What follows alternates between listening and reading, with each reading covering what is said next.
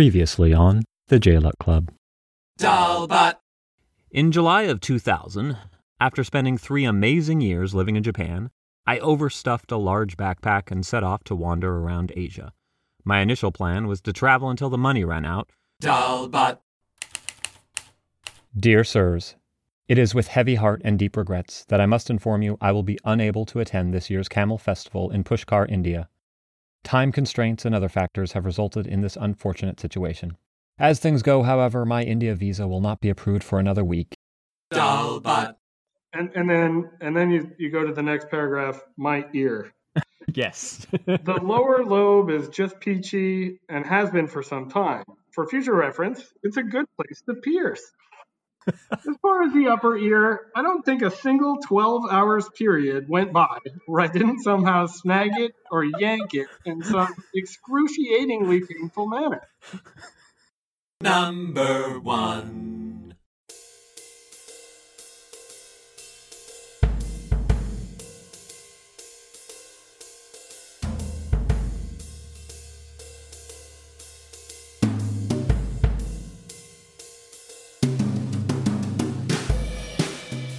Welcome back to all of you, great members of the J-Luck Club, presented as always by Honey Roasted T-Shirts. What is Honey Roasted T-Shirts, you may ask? Well, if you head on over to honeyroastedtshirts.com, you'll discover 2 things. 1, they don't make T-shirts, but if they did, they'd be honey roasted. And 2, the J-Luck Club podcast, episodes, pictures, the emails, and extras. If you haven't visited, please check it out. You can also leave a comment or drop me a line at thejluckclub@honeyroastedtshirts.com. You can also find all episodes of this podcast at thejluckclubpodcast.com. But if you simply subscribe to it at Apple Podcasts or wherever you get your podcasts, then you won't even have to do any of what I just said. Just wake up, open your podcast app, and bam! It'll be there for you as soon as it's available.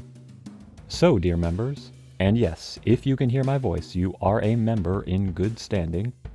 For me, what's been most enjoyable about this podcast is that I've had such a genuine thrill watching, or listening, to how this has all been unfolding. Much like the trip I took 20 years ago, in spite of initial plans and ideas, the results have been nothing at all like what I would have predicted. From the episode content itself, or the kind words and notes which I've received from you, as always, thanks for your support. I've got a shorter one for you today, though I thought that last one would be short, and in the end I had to cut out large bits just to get it down to the length it was. But that's the beauty of this project. I've set no rules, no episode minimum or maximum length, no ratio for comedy to preachy life purpose rants. Most episodes end up nothing like I thought they would when I started. But I'm okay with that. In fact, I love it, certain only of the uncertainty which lies ahead. When we last left off, I was back in Kathmandu, and having arrived too late on a Friday to submit my Indian visa application, was looking at a 10-day wait until I could cross over into India. This delay, I'm using air quotes, coupled with my dwindling budget, forced me to think hard about how to spend my time and money wisely to still have the trip and live the life that I wanted. Note, for all you fact-checkers out there, at the beginning of this email, I made a mistake regarding Nepal's time zone, an offset from Greenwich Mean Time, but I corrected myself 20 years ago in a follow-up email, so you can just wait until the next episode. I take you now to an internet cafe in Kathmandu.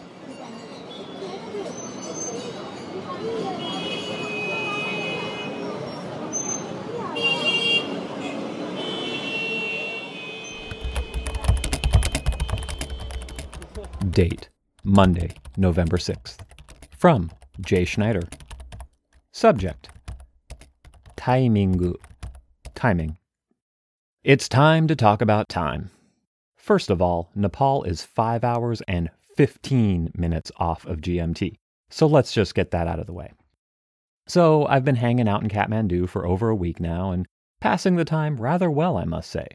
But I admit the last day or two I've started to get a little restless and a little antsy, apart from reading books, writing in my journal, and reading what the people next to me are typing in their emails. See, it's Japanese, so I figure I'm doing my duty to keep up with my proficiency. I've had a lot of time to think and reflect. I've told you about my luck and good timing, festivals, living goddesses, and goat sacrificing. But there's a flip side to that. The bad timing. Arriving in Kathmandu after the India visa office closes on a Friday, having to wait until Monday to begin the process, etc. I missed the Olympics this year. Completely. My volunteer project was the same 2 weeks as the Olympics. Also, I went into the mountains for 3 weeks, and when I came back, Milosevic was out. The Mideast peace process, which was all about settled and done, had already blown up, unfortunately quite literally, and now it looks as though from the moment the polls open in the States until the votes are tallied for the U.S. presidential election and the winner declared, I'll be sitting on a bus to India. But these little bits don't bother me. Heck, I can read about them after the fact. It really doesn't make too much difference. Upon returning to the States, it'll be easy enough to ask, say, who's the president these days? The poor timing comes into play regarding my trip to India. I was sitting in front of a computer with nothing to do. The Japanese person next to me had left, so I couldn't read her emails. I started surfing, as the kids call it these days, and I discovered that the entrance fees for all of India's major World Heritage sites had gone up. Now, I don't mean just a slight nudge. Admission fees, which were previously the equivalent of anywhere from $1 to $6, have all gone up to, brace yourselves, $21. And they also got rid of the free for foreigner Fridays. Perhaps that's because it's so hard to say. Go ahead, try saying it 3 times real fast. Free for foreigner Fridays, free for foreigner Fridays, free for foreigner Fridays. Whew. As steep as that may sound, one could argue that seeing the Taj Mahal could be worth 10 times that. But India is more than the Taj Mahal, and apparently more than my budget. So perhaps my trip will bypass the World Heritage sites and the wonders of the world, and turn into the infinitely cheaper finding myself spiritual journey. Maybe I'll check out the Hare Krishnas. After all, I already got the haircut. Well, I gotta go reset my watch. India is 5 hours and 30 minutes off of GMT. Jay, the times they are a-changin', Schneider.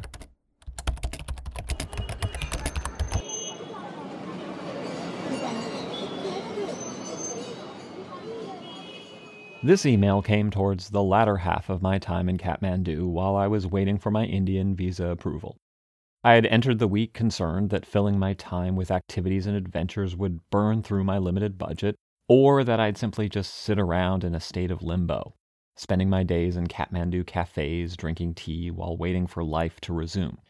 In the end, it turned out to be a great week from which I came away with memories I still hold dear to this day.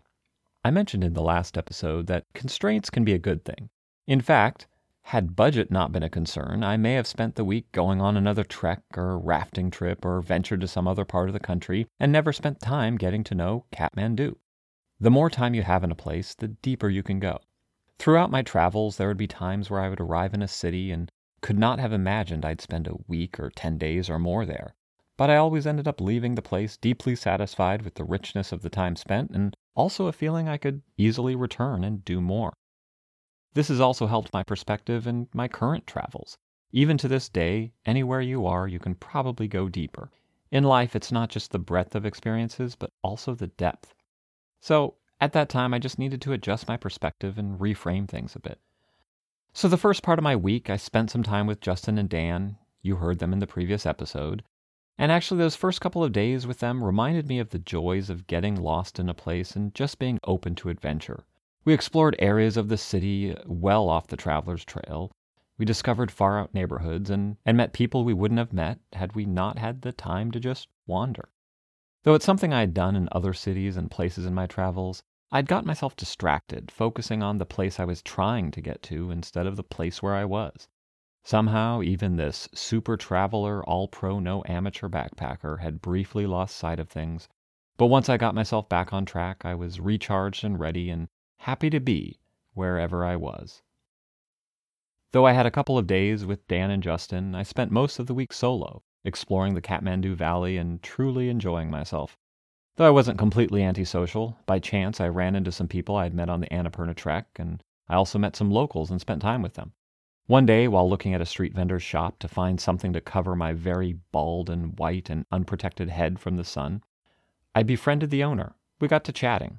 Okay, the kid was a teenager, so maybe he wasn't the owner, but his family owned the shop. The boy and his brother invited me to come back at the end of their workday, which I did, and they took me to their home, where their mom made me, you guessed it, Dal bhat. dal bhat, which actually I hadn't eaten since my trek. They even invited me back to their village. Another night, I went to their home and we played cards late into the night. I'm still not sure the rules of the game. It seemed every time I thought I got the hang of it, the rules changed. But anyways, it was a fun evening and a reminder of those experiences you can only get if you allow yourself the space and the time for those things to happen. And time, or more specifically, timing, was clearly the theme of this email. Sometimes, due to chance timing, you arrive in a city at the height of a festival or happen to be sitting in the same square as some friends you hadn't seen in 2 months in as many countries.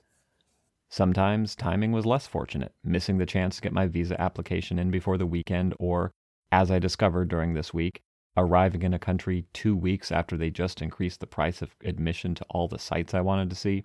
Just when I thought I had adjusted my attitude successfully and was back to my happy and carefree ways, this budget-sensitive traveler got a kick in the gut to discover that the entrance fees to Indian World Heritage sites had just increased for foreigners like 20 times higher than they'd previously been. Had I entered India a couple of weeks earlier, I could have seen the Taj Mahal for 40 rupees, or even free on a Friday. Now I would have to pay 960 rupees.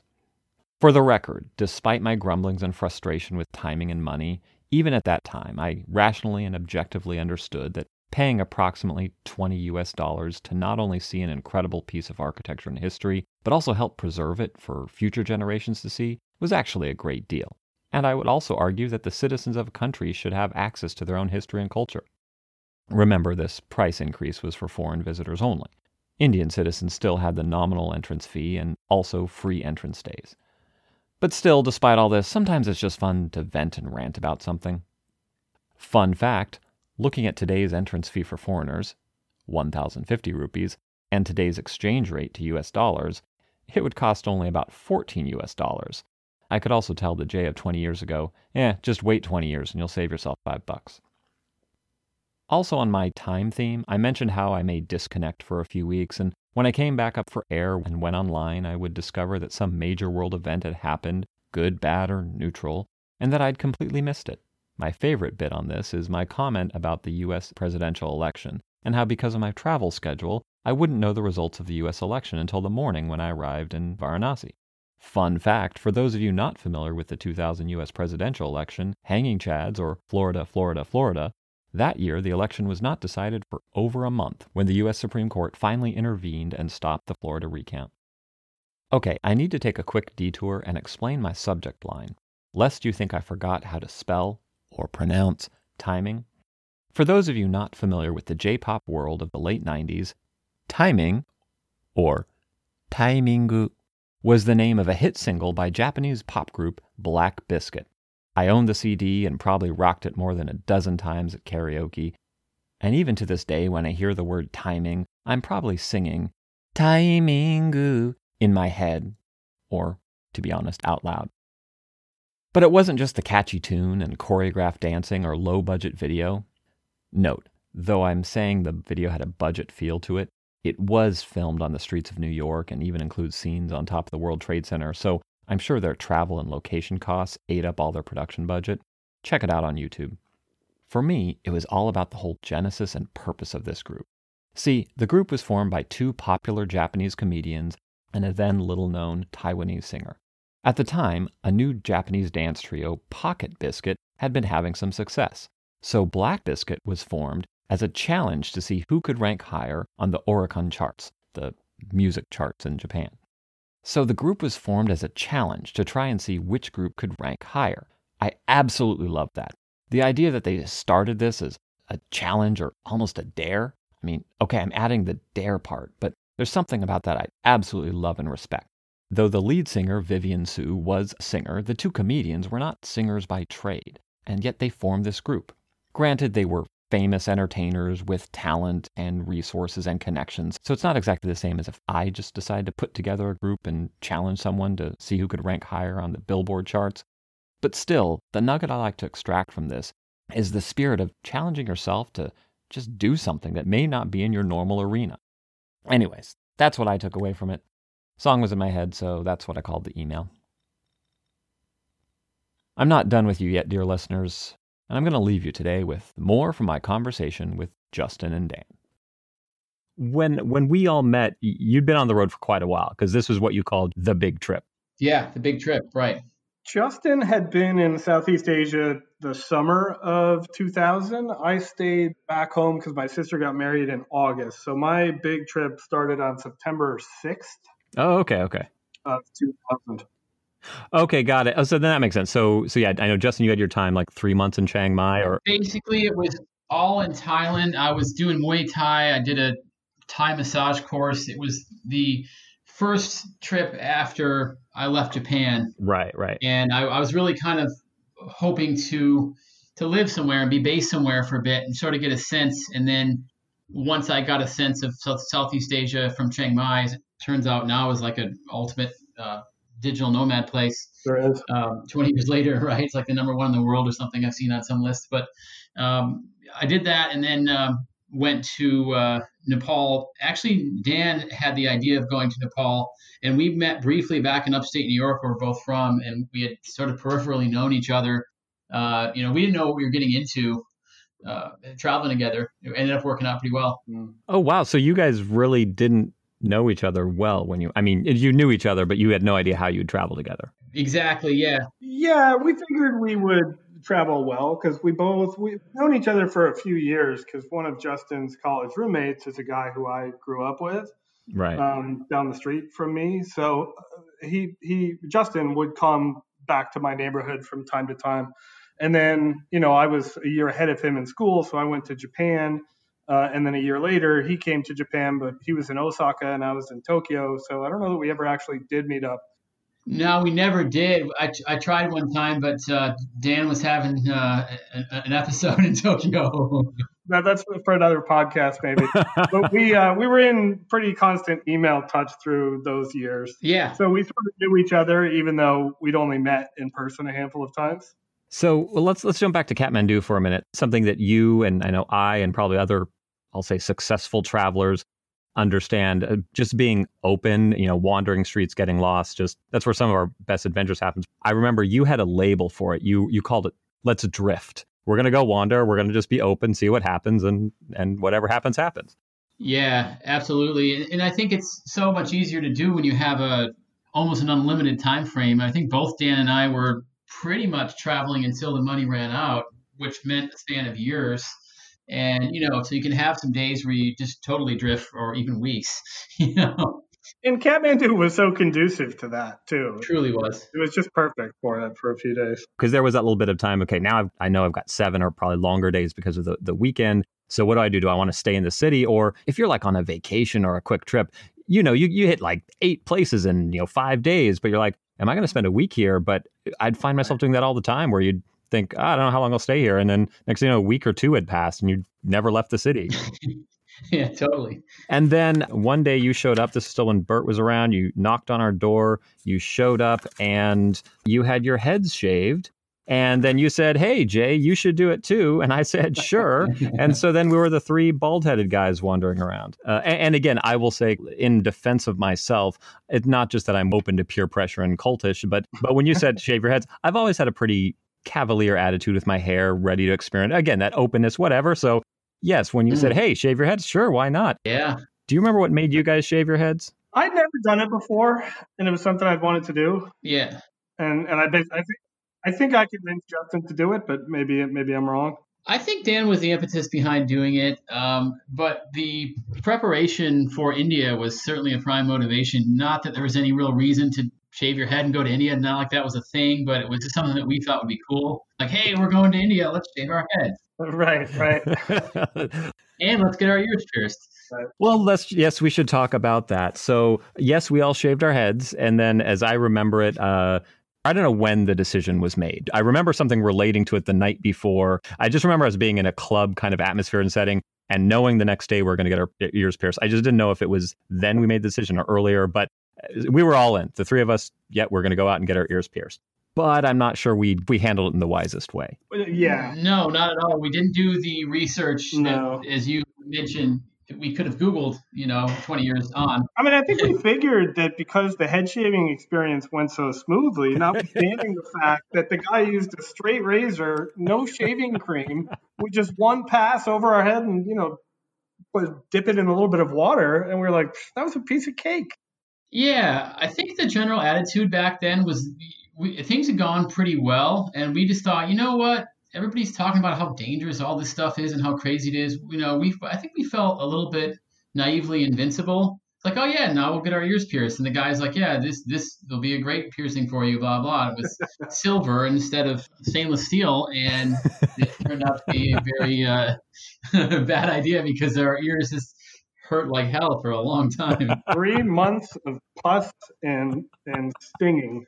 Yeah, and you couldn't sleep on the side your ear was on. You just wake up in writhing pain. Yeah. Well, I remember, to add to that, I think I even had an attitude that, oh, we know what we're doing. We're not like casually going to this. We know what we're doing. We want the hollow needle. That's the proper pro way to pierce. So I thought, yeah, we got this made. We are pros on this. Not thinking, oh, right, the metal you actually shove in your ear. You really got to pay attention to that. And let's face it, earlobes are fairly forgiving. You could probably put a rusty screw or a dull pencil and shove something in, and it'll get through there. But it was really the cartilage, the upper ear.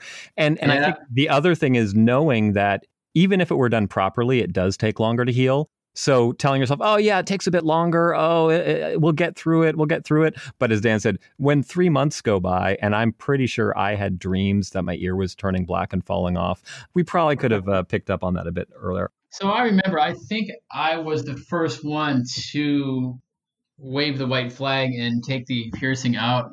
Never really was in love with it. And I think after, I don't know how long it was, maybe it was about 3 months, I was like, I'm just over it. So it's hurting. Yeah, I could do it right and I could continue with it, but I don't have any love or hate for it, but it's just kind of annoying me. So I just took it out. I think you guys kept it for longer, right? Both of you? Yeah. So I know with me, I remember because I had the shaved head, and I was a day or two behind on the hair with that too. So I had a very bald and white head. So I remember going after a piercing, I want to get some kind of skull cap or something to cover my head during the day in the sun. And I remember going to some booth, and I was like trying something on, and the vendor there was going to try and help me. So he was bringing his hands and banging my ear, and I'm wincing in pain. I'm like, whoa. And he's looking at me like, no, I'll help. And I'm like, no, get your hands off me. And he's looking at me, are you bleeding? And I say, yes, I am. And I'm just walking away. But I remember, the sleeping on one side, the pain, but then it got a bit better, or at least less painful. And then I think I was in Malaysia. I'm sure I was in Malaysia.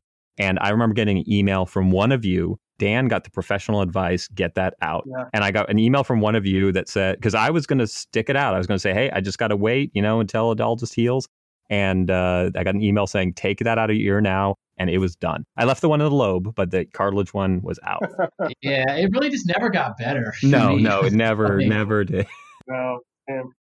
Going back to my recollection of things. So I was excited to go to India, and we all were, and that India had been a big thing for me. However, I was coming to it from thinking I was only going to be in Nepal for a couple of weeks and then moving on to India, but in fact, spending 2 months in Nepal. So I was a little behind schedule and budget. And then I had this very awkward thing I was doing because when I left Japan, I closed down all my bank accounts. So basically, I just had all my money in the world.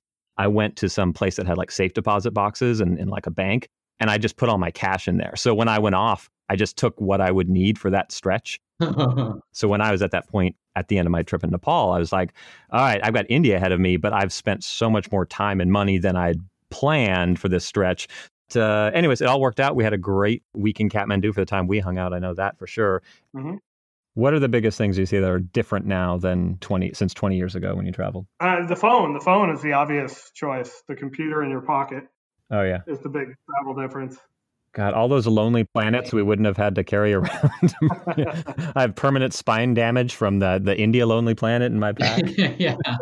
Yeah, exactly. Last probably 6 trips I've taken, ranging from maybe a month to 3 months in the last few years. I've taken a 30-liter pack and really kind of done away with everything. I do carry a laptop because I need to work.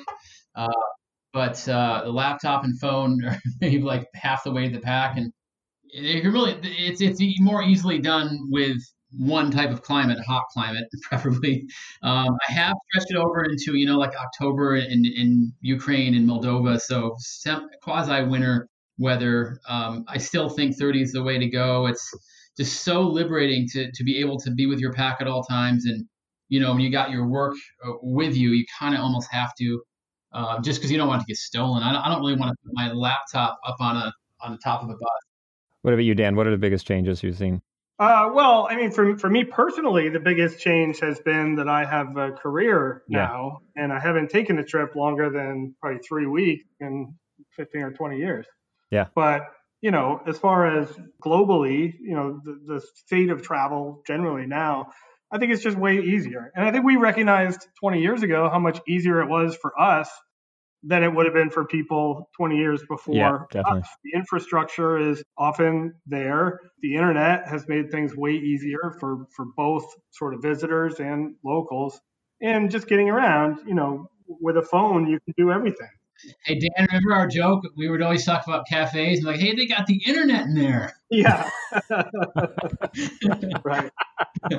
But a tool like Google Translate, like Justin mentioned, is a game changer, right? Like, remember the little phrase books we'd have to carry around? Found out like some whatever nonsense and then try and interpret what they said back. And today you can have the computer do it. I mean, it might not always be 100% accurate, but it's getting better and it will get better.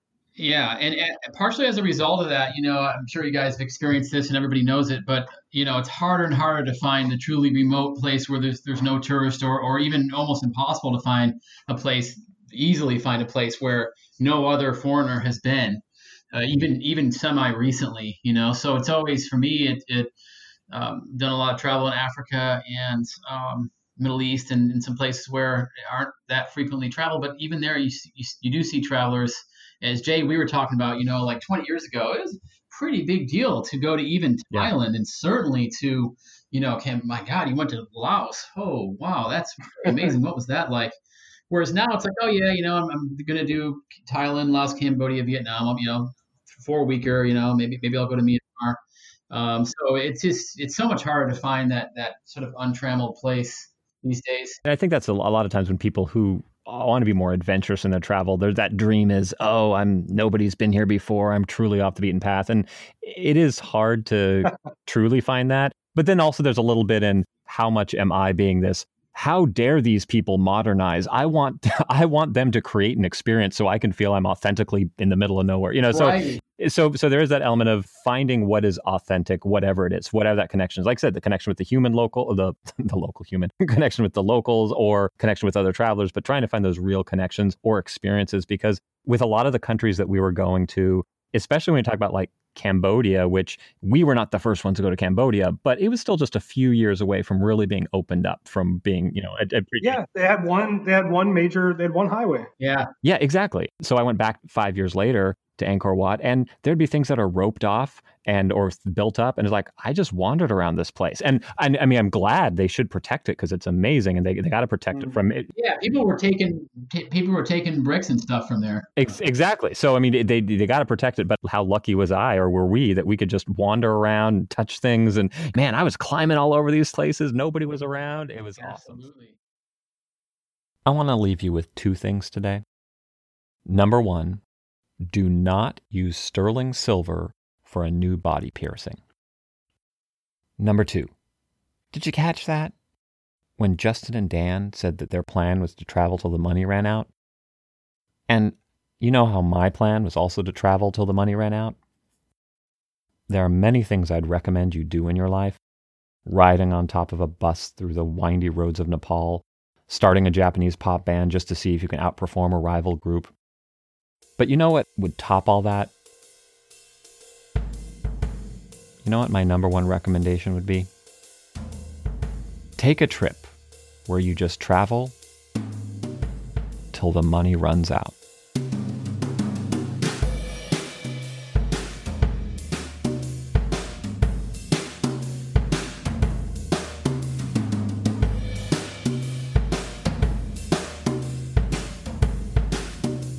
You'll hear more from Dan and Justin in a future episode when we meet up again in Chiang Mai, Thailand. If you're listening to these shows as they're released, you'll have to wait a couple weeks for the next episode, taking a quick break to line some things up for the second half of this series. If you discover this podcast sometime after episode 11 has been released, then you can safely ignore this and it won't affect your binge listening one bit. Thank you, as always, for taking precious time out of your day, your jog, your commute, your road trip, washing dishes, whatever it is you're doing right now. I appreciate it. Don't forget to subscribe to this podcast on Apple Podcasts or wherever you get your podcasts. Drop me a line at thejluck@honeyroastedtshirts.com or visit honeyroastedtshirts.com for extras, the emails, the pictures, and more. If you listen to this podcast, if you've read the blog or read the emails, maybe you heard the story about a time I participated in an early morning photo shoot on a helicopter pad in Bangkok. Well, you just might be a member of the J-Luck Club.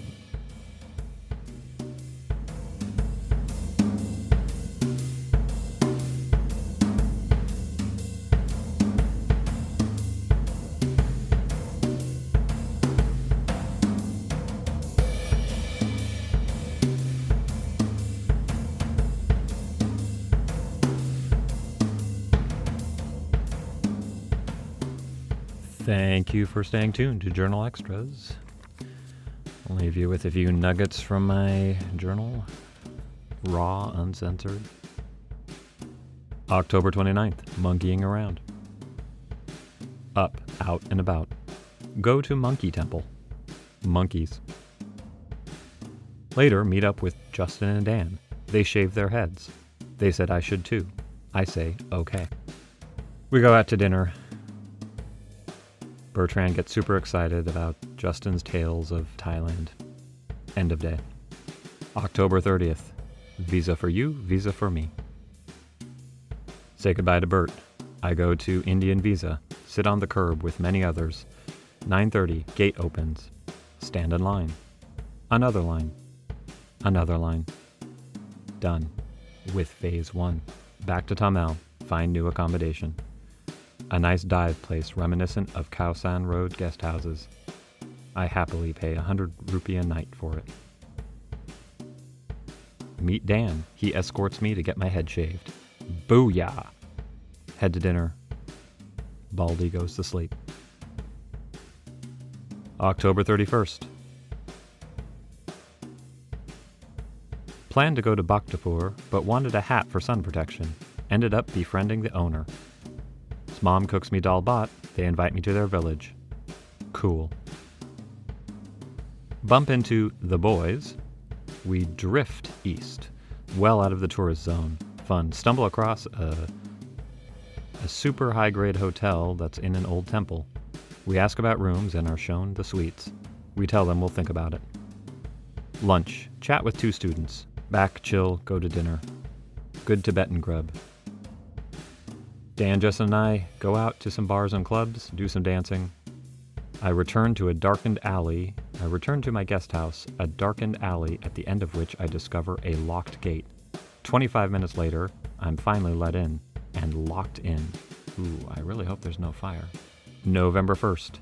Eat, email, meet the boys. We will get our ears pierced today. I explain my needle over gun philosophy. They agree. We go to body piercing shops. But they don't have earrings. We go to a jewelry shop, find their limited selection of rings. I'm glad I'm finally doing this, but man, we picked the wrong country. In Thailand, we would have been in and out in seconds. Finally, we go and get stuck. Me, 1 up, 1 down. Starving, 3 bald-headed badasses go chow down. We go our separate ways. I write some emails. My ear hurts. I can't sleep on my left side. Oh, I met the Swiss couple. I also saw Susan from Bote Odor, the volunteer project. I got her email, though afterwards I'm really not sure why. November 2nd. Decide to hang on my own today. In the evening, I meet up with the guys. We may meet up tomorrow, otherwise maybe in India. Go meet up with my new friends. They insist I stay at their place tonight. They make me food, we play cards. Around 9:30 we decide to crash, at which point I decide I think I'll go back to my own place to sleep, mostly because of my ears in pain. Decide to wander around in search of some food, when I happen to run into Pam and Ann. They were on the Annapurna trek with me. Took them a second to recognize me with my new hairstyle and bleeding ear. We find a place to eat, and guess who's there? The Swiss couple! I'm pretty sure this is the last time I'll see them. However, I keep thinking that. Bhaktapur is cool. No cars, old school, nice. I wander, drift, engage in touts and friends, and take pictures of erotic temple carvings. I buy some carvings of my own. I also buy a kukuri Gurkha knife, some paper lanterns, and a small drum. November 6th, head to the post office to mail my stuff. They recommend I don't send the drum, so I guess I'll keep it with me. They wrap everything in cardboard and sew it all up, and the end result looked like a lumpy, uncomfortable pillow. And at 6 kilo, a very expensive pillow. Oh well, it's on its way home. November 7th, off to get my visa. I've been approved. Get my ticket for a bus, check out, grab some lunch, wander around Durbar Square to say goodbye. Pick up a visa, dinner, snacks, yada yada. Get on the bus. Cramped and uncomfortable. Someone was puking. I tried to sleep, which is difficult enough on a bus, but with my ear situation, even more so.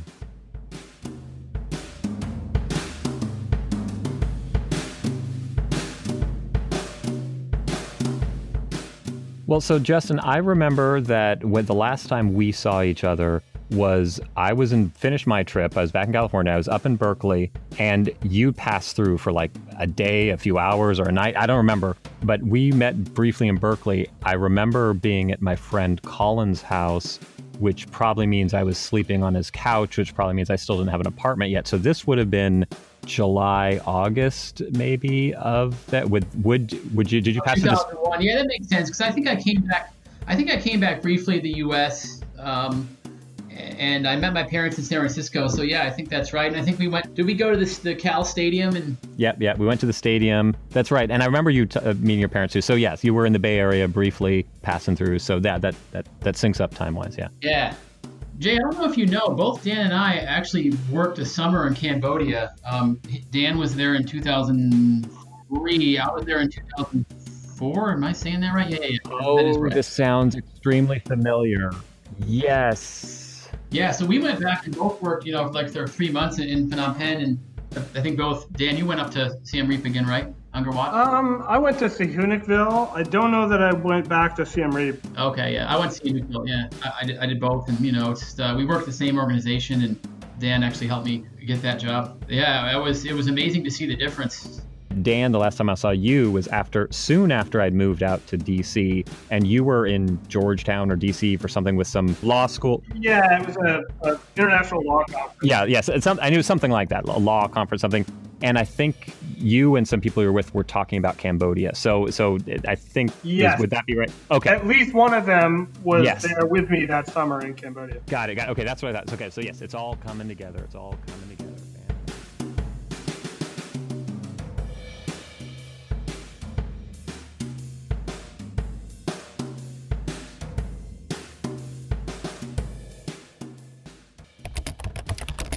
The internets. 5 metals and materials to avoid in new body piercings. Number 1, sterling silver.